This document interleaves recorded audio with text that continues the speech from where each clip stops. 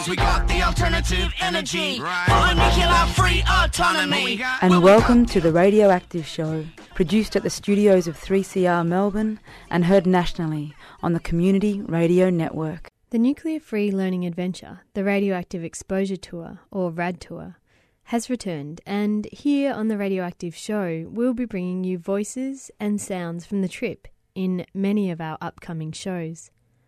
I'm Crunch, and today I'm excited to share with listeners speeches from New York-based Canadian activist Rae Aitchison of Women's International League for Peace and Freedom, and ICAN, which is, of course, the international campaign to abolish nuclear weapons. We also hear from Tim Wright, International Director of ICAN. Both Tim and Rae joined us on RAD Tour 2018 and, along with other ICAN founders and organisers, shared some of their stories of the recent international treaty ban on nuclear weapons and ICAN's subsequent winning of the Nobel Peace Prize. We'll hear first from Rae Aitchison. She is speaking to a circle of RAD tourers at Wilpena Pound, which lies on unceded Nyamatna country in the Flinders Ranges, South Australia.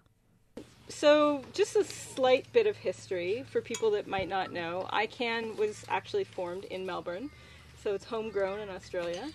And it started in 2007, and the idea at that time was thinking about where we were with the state of nuclear weapons and also the anti-nuclear weapon movement, which used to be huge, right? I mean, in the 80s, it was massive. They got about 1 million people in Central Park in 1982. But with the end of the Cold War, a lot of people thought the nuclear weapon issue was going to basically disappear, and Russia and the US would get rid of their weapons. But they didn't. Instead, they massively invested in their arsenals, so they reduced numbers, but they invested in making weapons more targetable, more usable, etc., etc. And a lot of that had to do with just sustaining the military-industrial complex in these countries. And the other nuclear-armed states went along with that. And does everybody know who has nuclear weapons to start? There's 9 countries, so it's pretty quick run through. Russia, yep. Yep. Yep. Israel. Yep. Pakistan. We already had Israel. India. Yeah, already had France. India. North Korea. Yeah, UK was the last one. So that's it. It's a really small collection of countries.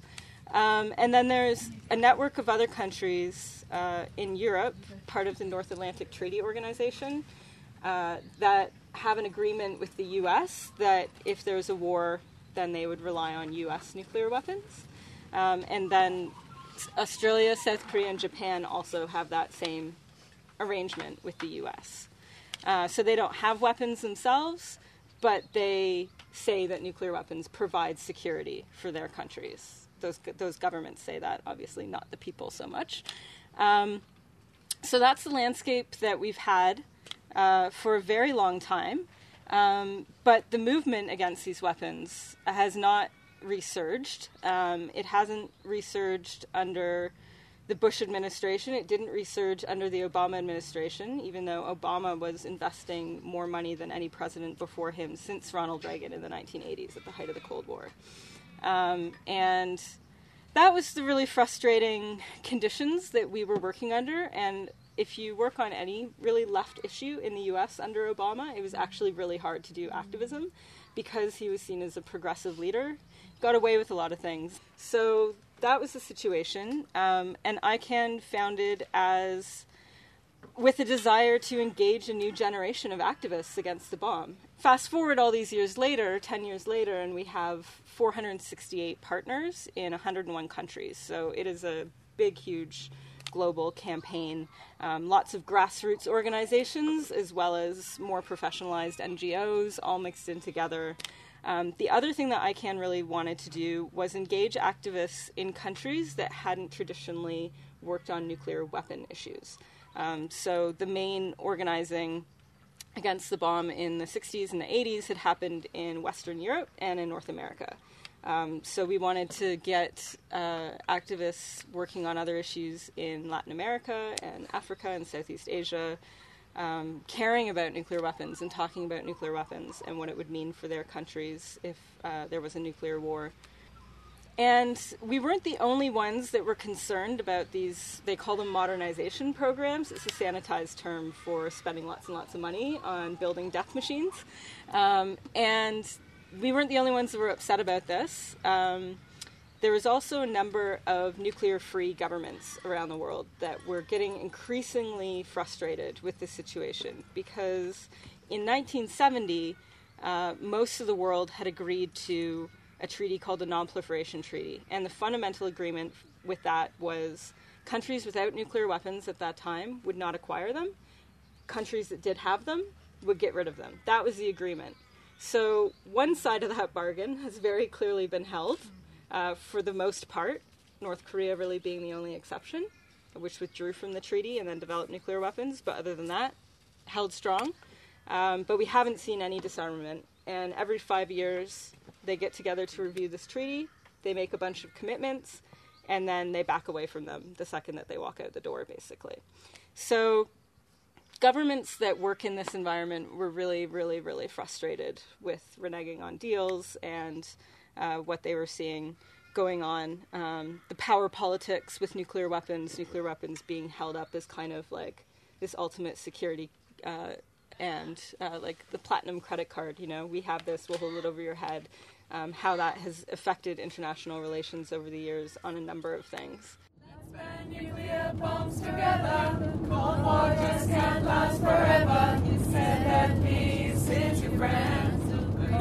You're listening to The Radioactive Show and to Ray Atchison speaking on the 2018 RAD Tour about the journey towards a nuclear weapons ban treaty.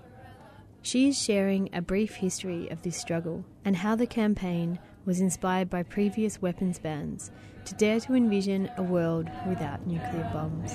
Let's get back to it. The movement to ban nuclear weapons was born of this moment of frustration and anxiety, but it also came from a place of hope. In recent years, we've had big success on other weapons. So in 1997, landmines were banned, anti-personnel landmines, and then in 2006, cluster munitions were banned. So these are both known as conventional weapon systems, and they have indiscriminate effects on populations. So they'll kill civilians during and after conflict. You can't control them once they're in the ground. Kids can pick them up and play with them. And they're not targetable really on military objects. And that's why they were prohibited. And so the majority of countries in the world said these are unacceptable weapons, they cause indiscriminate suffering, and they're against the rules of war, so we have to prohibit them. And the effects that had on countries that didn't even want to join these treaties and said, no, we need to keep these weapons, big countries like China, like Russia, like the United States, it's had an impact on their policies. So we looked at that and said, well, what if we were to do something similar with nuclear weapons? We know that the nuclear armed states aren't going to go along with this, but what if we follow the models of these treaties with nuclear-free countries and just see what happens? Maybe it will have an impact on the economics of nuclear weapons, and at the very least, then they will be prohibited the same as biological weapons, chemical weapons, cluster bombs, landmines, and it's promoting the rule of law and international humanitarian law and a rules-based order. So we got together with a few like-minded governments, countries like Norway at the time, and Austria, South Africa, Brazil, actually not Brazil at that point, South Africa, Ireland, and Mexico. Those were countries that were initially involved in some of the early thinking around this, New Zealand a little bit at that point. And started developing the thinking around what we could do, how this would work, how we could pull this off, what the risks were, etc. At the same time, we had a process going to look at the humanitarian impact of nuclear weapons. And the idea here was this is how they started with the processes to ban landmines and cluster bombs. They reframed the narrative around these weapons.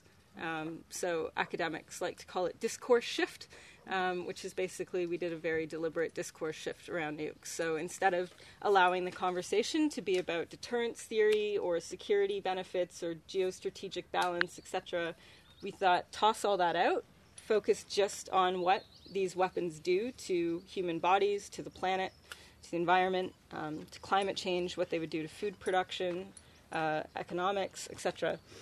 So there was 3 international conferences that were hosted by first Norway, then Mexico, then Austria, looking at this from a really scientific angle.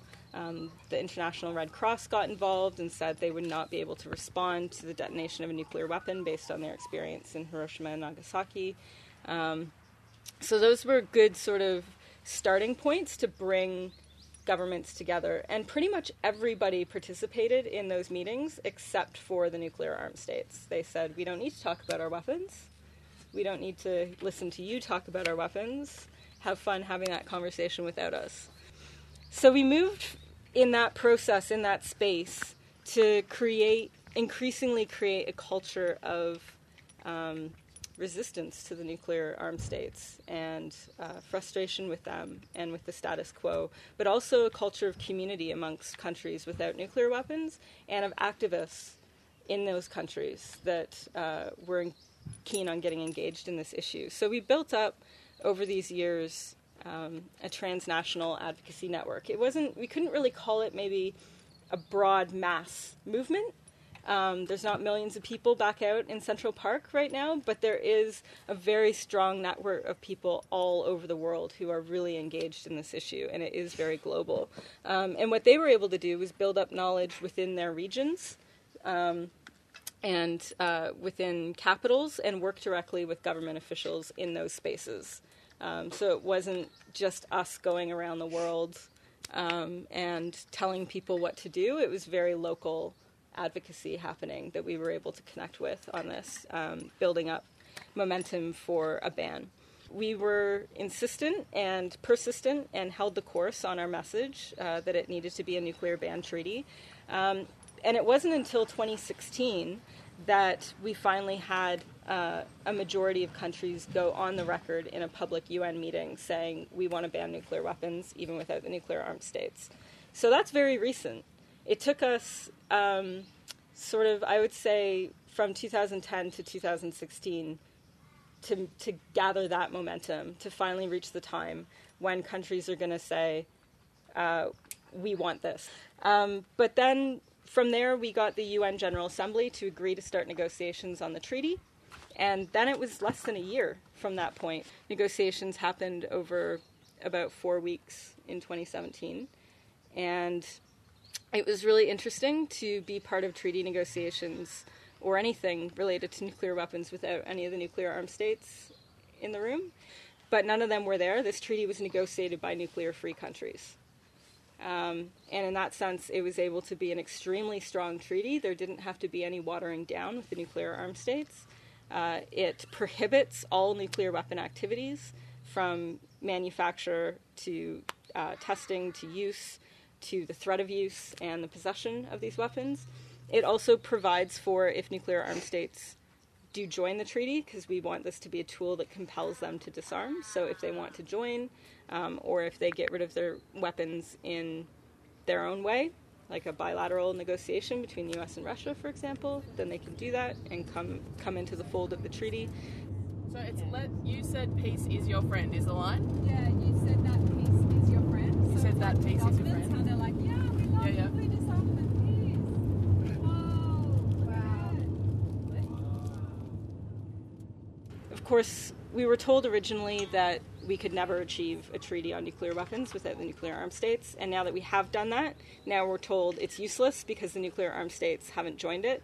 Well, we always knew they wouldn't join it. We never anticipated them joining this piece of the process, but it's a missing piece of the puzzle. It's a tool to get us to disarmament, and that's the way that we've always conceived of it. So not that we've messed it up somehow by not making it something they want to join right away. That would have been the failure. But having a piece of international law that says nuclear weapons are illegal is already having a massive impact in 2 different ways that I can see so far. And this is, 6 months on from its adoption last July. One is that we've had disinvestment from nuclear weapon producing companies by some of the biggest pension funds that we know of, including in countries that don't support the treaty. So Norway and the Netherlands have divested. And that's something that everyone can do around the world, is that kind of advocacy with your financial institution, with your bank. So we're already seeing the early impacts of that. And the other thing that we're seeing is very interesting conversations happening and sort of somersaults and backflips happening at the government level in countries in Western Europe that don't support it, that are part of NATO, and that have stayed away from this on the basis of being part of NATO. But particularly since we won the Peace Prize and have had more of an international media platform, we've watched a lot of these countries now having to explain to their populations why they don't support this treaty, why they stayed away from this treaty. And when we were in Norway, Norway helped start this process, but in the middle of it had an election and went conservative and pulled out of the process. But when we were in Oslo accepting the Peace Prize, there was a big concert with lots and lots of people from Oslo at this concert, thousands of people, and the whole audience booed Norway for not supporting the treaty. So this is the ways in which we're going to see our work have an impact. It's not immediate. It's a long game. We've always known that. But we have something that we can use. Thank you. I'm Crunch, and you're listening to The Radioactive Show. That was Ray Atchison, as well as some crows and magpies, speaking to the 2018 RAD Tour, a nuclear-free learning adventure organised out of the ACE Collective of Friends of the Earth, Melbourne. Ray was speaking to us at the beautiful Wilpena Pound on Anjamatna country. Now we'll hear from Tim Wright, Asia Pacific Director of ICANN, who will scrutinise Australia's involvement, or lack thereof, in the process towards a nuke bomb ban treaty. So our government is a huge disappointment, in case you didn't know. But I think we should be. So far on this tour. Yes. This is a process that's been in train for a number of years, and Australia was officially involved in the early stages. So the Australian government participated in the 3 conferences on the humanitarian impact of nuclear weapons, and they conceded that yes, nuclear weapons do have terrible humanitarian consequences, but we need to also consider the security environment, and it's simply impractical to be pursuing a total ban on them. And basically, so long as they exist in the world, we as a country will rely on them for our protection. And they've kind of continued that line throughout. And Julie Bishop kind of said, we need to be engaging the nuclear armed states, not enraging them. So this idea that you can kind of sit down politely and say, what are you doing about your nuclear weapons? Come on, like that was kind of her proposal, basically. And we argued that no, we really need to challenge them. We need to challenge the nuclear armed states, and we need to delegitimise nuclear weapons, stigmatise them by putting in place a clear prohibition has existed for a long time for chemical and biological and landmines and cluster munitions. And it was interesting looking back at some of the arguments that Australia made around the landmine ban in particular. And that was in the 1990s, and they were all the same arguments. These weapons are essential for national security. Total ban is naive and impractical, and those who are pursuing a total ban are actually undermining the efforts to eliminate those weapons. And so they kind of really accused us of undermining disarmament efforts, and they were the sensible ones going about a step-by-step process towards elimination. But we did quite a bit of freedom of information research, which really got to the heart of Australia's objection to the proposal, which had nothing to do with whether the ban would actually be effective, but rather it was all about them being unwilling to get rid of this policy of extended nuclear deterrence, which has been in defence white papers for years. So the idea that if we were threatened with nuclear weapons, that the US would use its nuclear weapons on our behalf. And that's not only deeply immoral for us to be supporting possible use of nuclear weapons, it's also pretty far-fetched to think that the US would be prepared to do that and kind of sacrifice one of their own cities, for example. So we've challenged that whole notion of extended nuclear deterrence from a moral and a legal and a logical point of view, but that is basically why they've refused to support this treaty, and concern about how might the US react if they were to get on board with this. And we thought, well, maybe under the Trump administration, Australia might be more inclined to adopt a slightly more independent foreign and defence policy.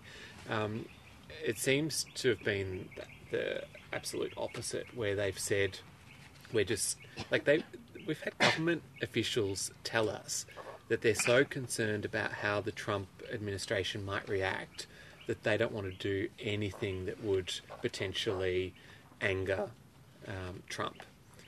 And so they're really kind of walking on eggshells more than they have been in the past. So that's a really shameful kind of reaction to all of this. So Australia involved early on. Australia was also involved in the open-ended working group, which was this kind of UN process that came up with the formal recommendation to start the treaty negotiations.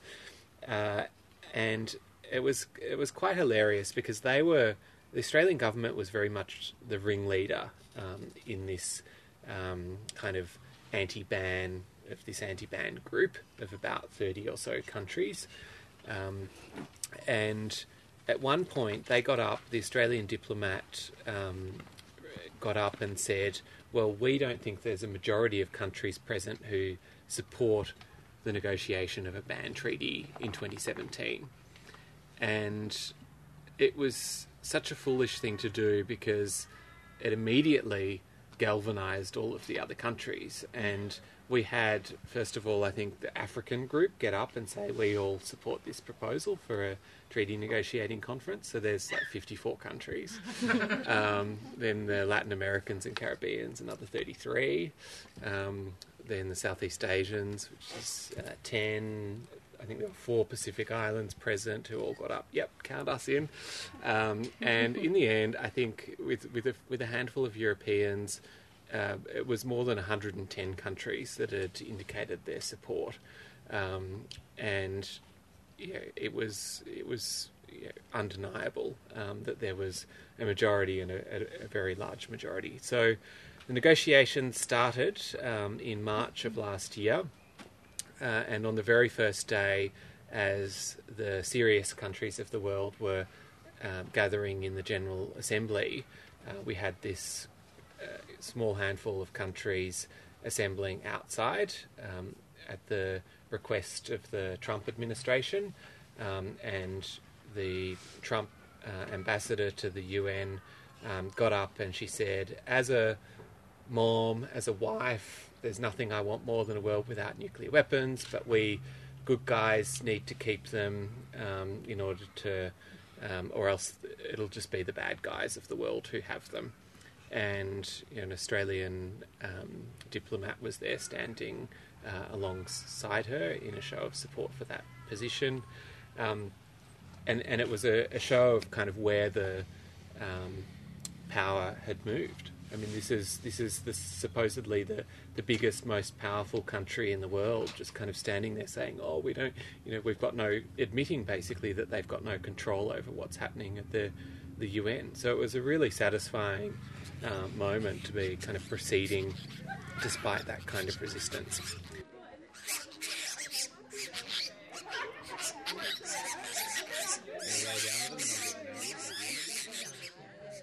And we did a lot of fundraising here to make sure that there were Aboriginal test survivors present for the negotiations and able to speak, and also Pacific Island test survivors.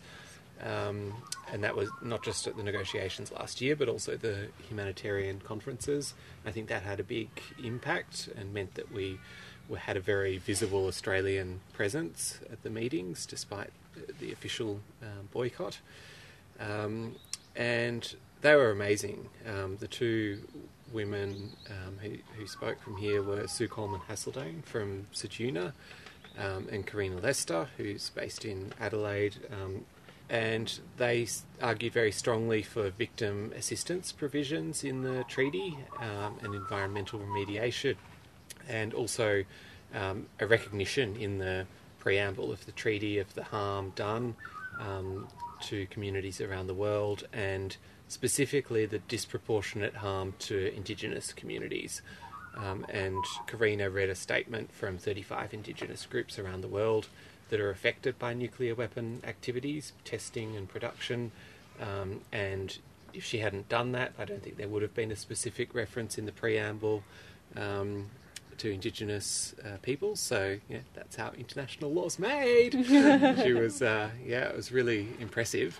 And the victim assistance provision is about ensuring that the rights and the needs of nuclear test victims or victims of Hiroshima and Nagasaki are met to the greatest extent possible, and also that there's proper clean-up.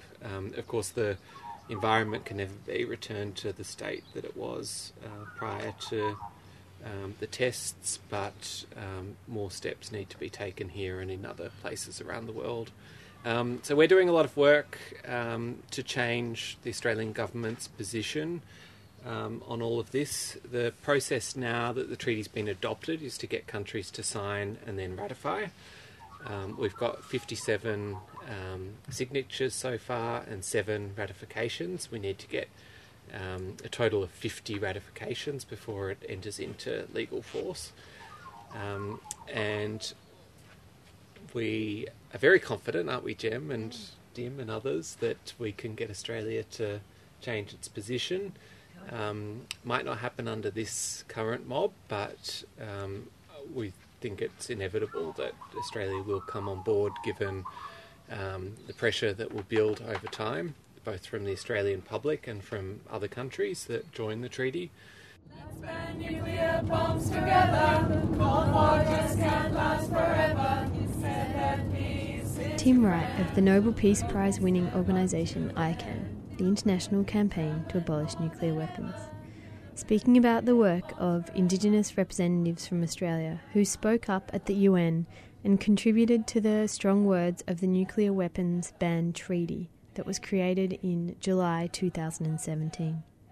Despite being boycotted by the Australian government, traditional owners of this country were able to have their say about the effect the nuclear chain has had on their lives and cultures, from weapons testing to uranium mining. We need to put the pressure on our government. Find out more about ICAN's campaigns at icanw.org/au. Recordings featured in today's Radioactive show were taken on the 2018 Radioactive Exposure Tour. Specifically, today's recordings were from Anyamatnya country, Wapina Pound, and thank you to our hosts on that country.